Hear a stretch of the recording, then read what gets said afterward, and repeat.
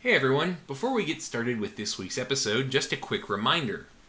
On Tuesday, March 27th, at 9:30 a.m. Eastern Time, 6:30 a.m. Pacific Time, I'll be doing an AMA, or Ask Me Anything, sponsored by WhatPods.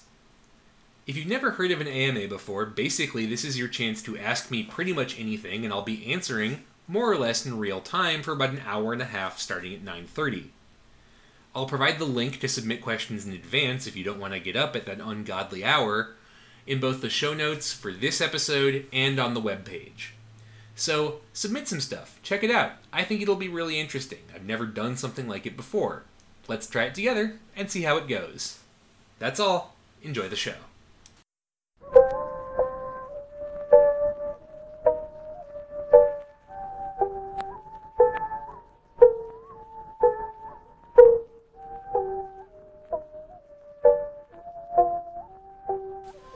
Hello and welcome to the History of Japan podcast, episode 233, A People Apart. Today I want to talk about one of those subjects that, for whatever reason, tends to get a footnote treatment in discussions of Japanese history and culture. What I mean by that is that almost every book or documentary or what have you covering Japan will mention this phenomenon, say more or less the same list of facts about it, and then move on. It is ubiquitous both in its inclusion and the relative triviality of that inclusion. Why that is, I can only speculate, but today, it's time to give more than a footnote's worth of treatment to the Burakumin. More or less every discussion of Burakumin, and I am guilty of this myself, tends to hit on the same basic points. First, that they were a social class formally organized during the Edo period to do menial or unpleasant work, working as tanners, butchers, executioners, that kind of thing. Second, that the Burakumin as a distinct social class were formally disorganized in 1871 by the Meiji government, and third, that despite that reform, anti-Burakumin discrimination continues to this day. But there is, of course, far more to the story than that, so let's dive a little deeper. The Burakumin have their origin as an official social class in the early Tokugawa period, when Tokugawa Ieyasu and his successors began the process of organizing Japan's Edo-era social structure. In theory, this social structure was to be grounded in the governing philosophy of Japan's elite, though not so much everybody else, Confucianism. Specifically, it was grounded in a four-part structure that had its origins in the teachings of China's second great Confucian philosopher, Mencius. Mencius divided society into four distinct classes. First and foremost were the scholars, who, through training and study, would serve to govern society and act as ethical examples to lesser people. Second were the farmers, whose work sustained society by, making the food we all need to eat. Third were artisans and craftspeople, who needed to be sustained by the work of farmers, but still contributed something to society with their specialized skills. Fourth were merchants, who, in the Confucian framework, did not actually produce anything themselves. They merely moved around things other people had made. Thus, they were a necessary but irritating parasite. But of course, that social structure has a couple of holes. Where, for example, do religious professionals or soldiers or, hey, prostitution is supposed to be the world's oldest profession, right? Where do the ladies of negotiable affection go? So every society, from Vietnam to Japan, that adopted a social structure grounded in Mencius's framework ended up modifying it to an extent. In particular, the Japanese framework was modified by the inclusion of a fifth classification of people. These were the people who did the most unpleasant of jobs. In particular, both Shinto and Japanese Buddhism have this very strict taboo about defilement. Certain practices are considered to be ritually defiling in a way that was religiously taboo. In particular, taboos surrounding death were very strong in both religious traditions. Shinto, of course, has a very complex notion of ritual purity. Only those who are undefiled should interact with sacred spaces or things, and death was considered pretty defiling. Buddhism, meanwhile, has a strong taboo against violence and a long history of promoting vegetarianism. These religious taboos came together to create a difficult social situation for anyone whose job involved violence. butchers, executioners, bounty hunters, or people who just worked with dead bodies, like burial workers. Then, of course, there's the more traditional kind of defiling work. Tanners are almost always mentioned in the list of defiling professions, since leather tanning traditionally required the use of caustic chemicals found in urine, and not just any urine, but heated urine that, I am told, I fortunately do not know this myself, has a very powerful and distinct aroma. Prostitutes were also folded into this category of lesser people, despite enjoying, shall we say, a pretty substantial degree of popularity among the leading men of the age. The term used today to describe this fifth social class is burakumin, literally dwellers in hamlets. That name comes from the fact that most areas had a buraku quarter of sorts, an area where people of buraku status were required to live. Less politely, burakumin were referred to, and sometimes still are referred to, as eta, a term meaning greatly defiled. This was, for example, the term used to describe the class in Tokugawa-era legal documents, though I'm not going to use it here because, well, it's a pretty mean thing to call someone. You'll also sometimes see English-language publications lump them in with hinin, literally non-people. However, hinin refers to non-hereditary outcasts, people who were ejected from society for committing a crime or having leprosy. Those are hinin. Burakumin are hereditary. There were also some Tokugawa-era distinctions between types of burakumin, just as there were distinctions between types of samurai. Not all samurai were the same, but we're not going to get too deep into that because I don't want this to just be about the Edo-era history of the burakumin. Now, the Tokugawa government did sanction a process of social repression and ghettoization of the burakumin, but it did not conjure forth that discrimination against the class. It's pretty clear from historical records of the early Tokugawa era that many communities already had taboos against burakumin and buraku-related occupations, and that in most cases the Tokugawa edicts regarding burakumin merely codified discrimination that already existed de facto. In other words, the advent of buraku discrimination was not just Tokugawa policy. Very often, you see suggestions that the Tokugawa discriminated against burakumin as a way to essentially scapegoat them for Japan's problems. That certainly could have been a motivation, but it's important not to forget this was not a case of social discrimination invented from whole cloth by the shogunate. Instead, from what we can tell, buraku communities were already being marginalized by the time the Tokugawa rose to power. In particular, Professor Nagahara Keiji noted in his article on the subject that outcast groups based on a fear of some kind of ritual pollution have roots going back to the 11th century, so right around the year 1000. So while burakumin, as a term of social organization, dates to the Edo period, the discrimination burakumin face has much older roots. Now, in terms of what that actually looked like, there are a couple of commonalities. First, the buraku quarter of a village was often located near a riverbank or on a dried-up riverbed. One of the older categories of discrimination noted by Dr. Nagahara was actually kawadanin, literally the riverbank people. The rationale behind this comes from Shinto, where water is associated with ritual cleansing. Thus, the riverbeds would hopefully cleanse the impurities of this group to prevent them from tainting the rest of the community. Burakumin were also restricted to specific occupations associated with their social class. This was not as painful, though, as it might seem. Some of these occupations, for example, were actually growth industries. Leatherworking was always in demand, since samurai armor contains a great deal of leather to allow it to maintain flexibility. Entertainers, the equivalent of carnival workers, were also counted among burakumin, and while that's not a job that'll make you rich, it's also one that's never going to go out of demand. Overall, the economic restrictions of the Tokugawa period actually benefited buraku communities to an extent, because while they kept buraku families locked into certain occupations, they also kept competition out, making life economically more stable for these communities. Burakumin also had to deal with sumptuary laws regulating their appearance in public, requiring, for example, that they wear certain colors to mark their status. though I can't find a consistent list of what those were, which makes me think it varied based on the domain you lived in.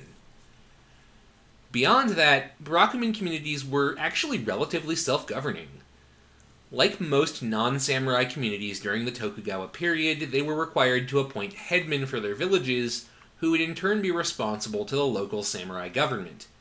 As long as those headmen provided what they were asked to provide, an executioner here, a juggler there, a nice piece of leather for your new son's armor over there, well, generally they were left to do their own thing.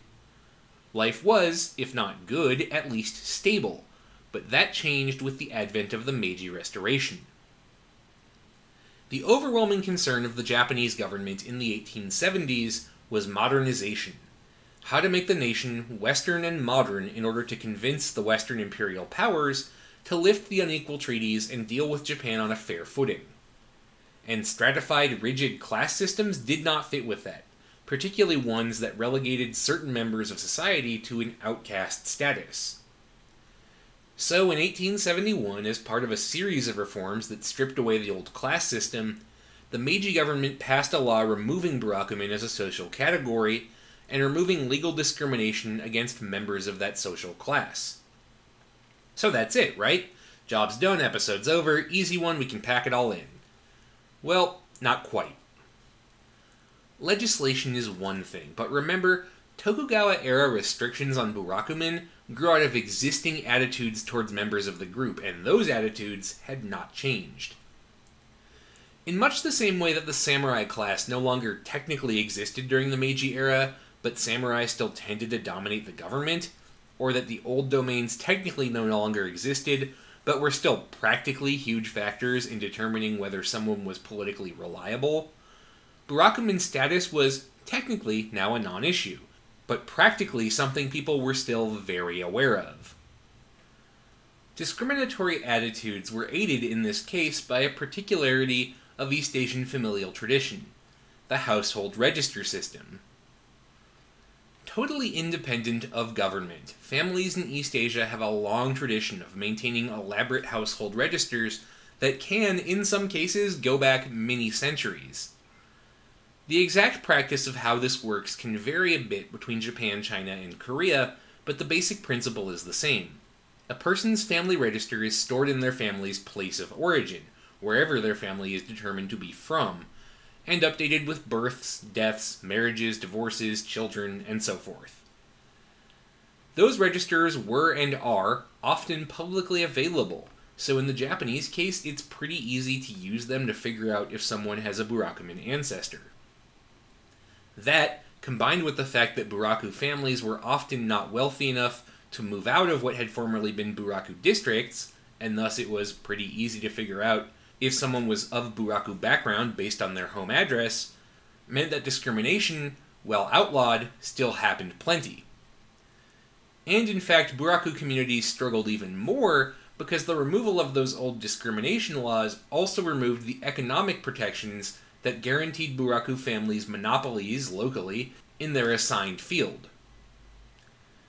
Despite all this, it actually wasn't until the post-war period, 1969 actually, that the Japanese government began to take active steps to counteract discrimination against Buraku communities.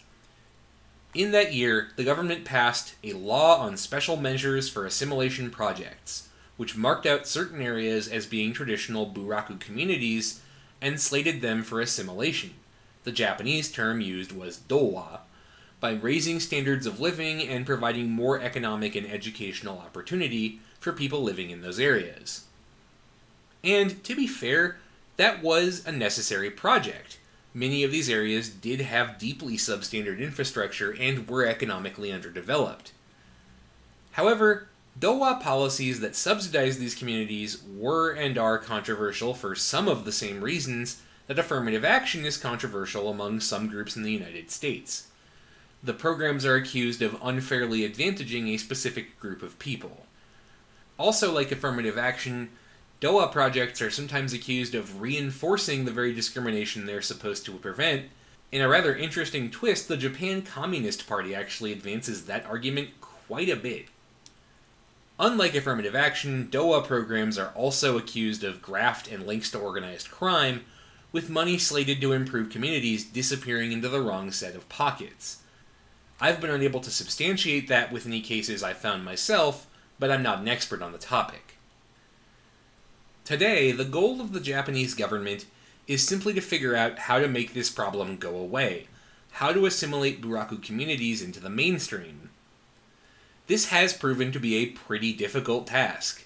Funding for Dowa programs ran out in 2002 and has been intermittent ever since, and it took until 2016 for the Abe government to get a bill through the Diet acknowledging that Buraku discrimination even still exists and that it's the obligation of the Japanese government to try and fight it. But measures to try and fight it have ended up backfiring as well. For example, Dowa programs collected large volumes of data to support economic relief to Buraku communities, but because that data was collected by the government, it was publicly available via records request, meaning that someone who wanted to discriminate against Burakumin could use it to figure out who in a given area was a member of a Buraku community. The programs have also come under consistent fire from some in the political sphere. As I mentioned earlier, the Japan Communist Party has actually been a pretty vocal critic of Buraku Dowa policies on the grounds that what matters is not truly social prejudice, because to a Marxist, social prejudice is simply an outgrowth of economic lack of opportunity. What matters is bolstering everyone's economic position more generally. This is actually a pretty common Marxist line. Some communist groups in the US, for example, have a history of rejecting movements like feminism or the Black Power movement as being narrow and particularistic. So government efforts to address the Burakumin issue have been sporadic and of, shall we say, mixed success. But of course, Burakumin themselves have organized and acted to improve their own social position in Japan, and we'd be remiss not to discuss that too. The first national political organization to address issues of Buraku discrimination was the Zenkoku Suiheisha, or National Levelers Society. The leveler bit meaning the members wanted to level out social distinctions. It was organized in 1922, and had most of its strength in the Kansai region, that is, the geographic area of central Japan, defined by big cities like Osaka, Nagoya, and Kyoto. The leveler's name, however, is a historical reference in addition to a statement of belief. The levelers were a political group in English history often described as proto-anarchist, and the Zenkoku Suiheisha did have a tendency to attract political radicals that either had some anarchist or communist sympathies. However, both the social pariah status of Burakumin and the reluctance of Burakumin themselves to work with outsiders, in what was supposed to be, after all, a movement to empower Burakumin, meant that the Suiheisha didn't really ally itself to outside political groups like the communists or labor unions. Early on, the Zenkoku Suiheisha earned itself a reputation as an active political group, organizing protests all over the country and opening 703 different offices across Japan, developing and circulating its own newspaper, recruiting talented activists, one of whom, Matsumoto Jiichiro, would earn the nickname Father of the Buraku Liberation Movement, so, he's probably going to be important, and, more ominously, earning the organization a mention on the floor of the Diet during a debate in 1923 about dangerous, subversive organizations. However, by the 1930s, the momentum of the Suiheisha started to fade. Particularly, this was due to disagreements within the leadership between members focused narrowly on Buraku affairs and radicals who viewed the entire struggle through a broader, often Marxist political perspective, and who wanted the Suiheisha to take a more openly anti-government stance. Partially, this was due to the fact that the government's desire to settle Manchuria, and that opportunities for emigration abroad were still abundant, meant that it was easier to just up and leave Japan than try to stick around and fix the country. Ultimately, what killed the Suiheisha was simply the war in China. As the draft was stepped up, in order to keep the army at full strength in its grueling war of attrition, more and more Suiheisha leaders saw themselves forced to abandon street organization for a rifle and combat fatigues. By the 1940s, the organization was functionally non-existent. When it was finally dissolved by the government in 1942, as a part of an ongoing program of dissolving political organizations more generally, well, there wasn't much of an outcry. However, once the war ended, the old leadership did not waste much time in getting the band back together. In 1946, a renewed Buraku Kaiho Zenkoku Iinkai, Buraku Liberation National Committee, was organized under the leadership of Matsumoto Jiichiro, who had spent the intervening years as a member of the Imperial Diet and a member of the government-organized Imperial Rule Assistance Organization. In 1955, perhaps realizing that the old name did not really roll off the tongue, the organization renamed itself the Buraku Kaiho Dome, or Buraku Liberation League, the name it still uses to this very day. The Buraku Liberation League remains very politically active. For example, it helped push through that 2016 bill I mentioned earlier. It also keeps an alternative set of statistics on Burakumin populations, alleging that the government's methodology for even doing so is very flawed, and that the government's count of how many Burakumin there even are is completely off. And to be fair, they're probably right. The government's system designates certain areas as Dowa communities with Buraku populations, and simply counts people living there as Burakumin. Using this rather weird methodology, the government estimates that just north of 1 million Burakumin live in Japan. The Buraku Liberation League says the number is closer to 3 million. Now, the BLL retains some of the old Marxist orientation of the old Suiheisha. At its 1957 National Congress, for example, the League resolved that, quote, Buraku discrimination exists in order to suppress and exploit people. American imperialism, Japanese monopolistic capitalism, and the government are maintaining feudalistic elements, including Buraku discrimination, in their society, as they found the feudalistic elements to be a very convenient means of domination and exploitation. Of course, not all Burakumin agree with this. Naramoto Tatsuya, the director of a rival group, the Buraku Problems Research Institute, pointed out in response that, in fact, the real issue is that Burakumin are actually excluded from being exploited by capitalistic society, because more often than not, large firms just refuse to hire them. In fact, for most of their post-war history, the biggest issue of discrimination facing Burakumin has been economic. Large industries would provide some of the best paths for social mobility with their decent and reliable paychecks, also had the financial wherewithal to investigate the class background of potential job applicants.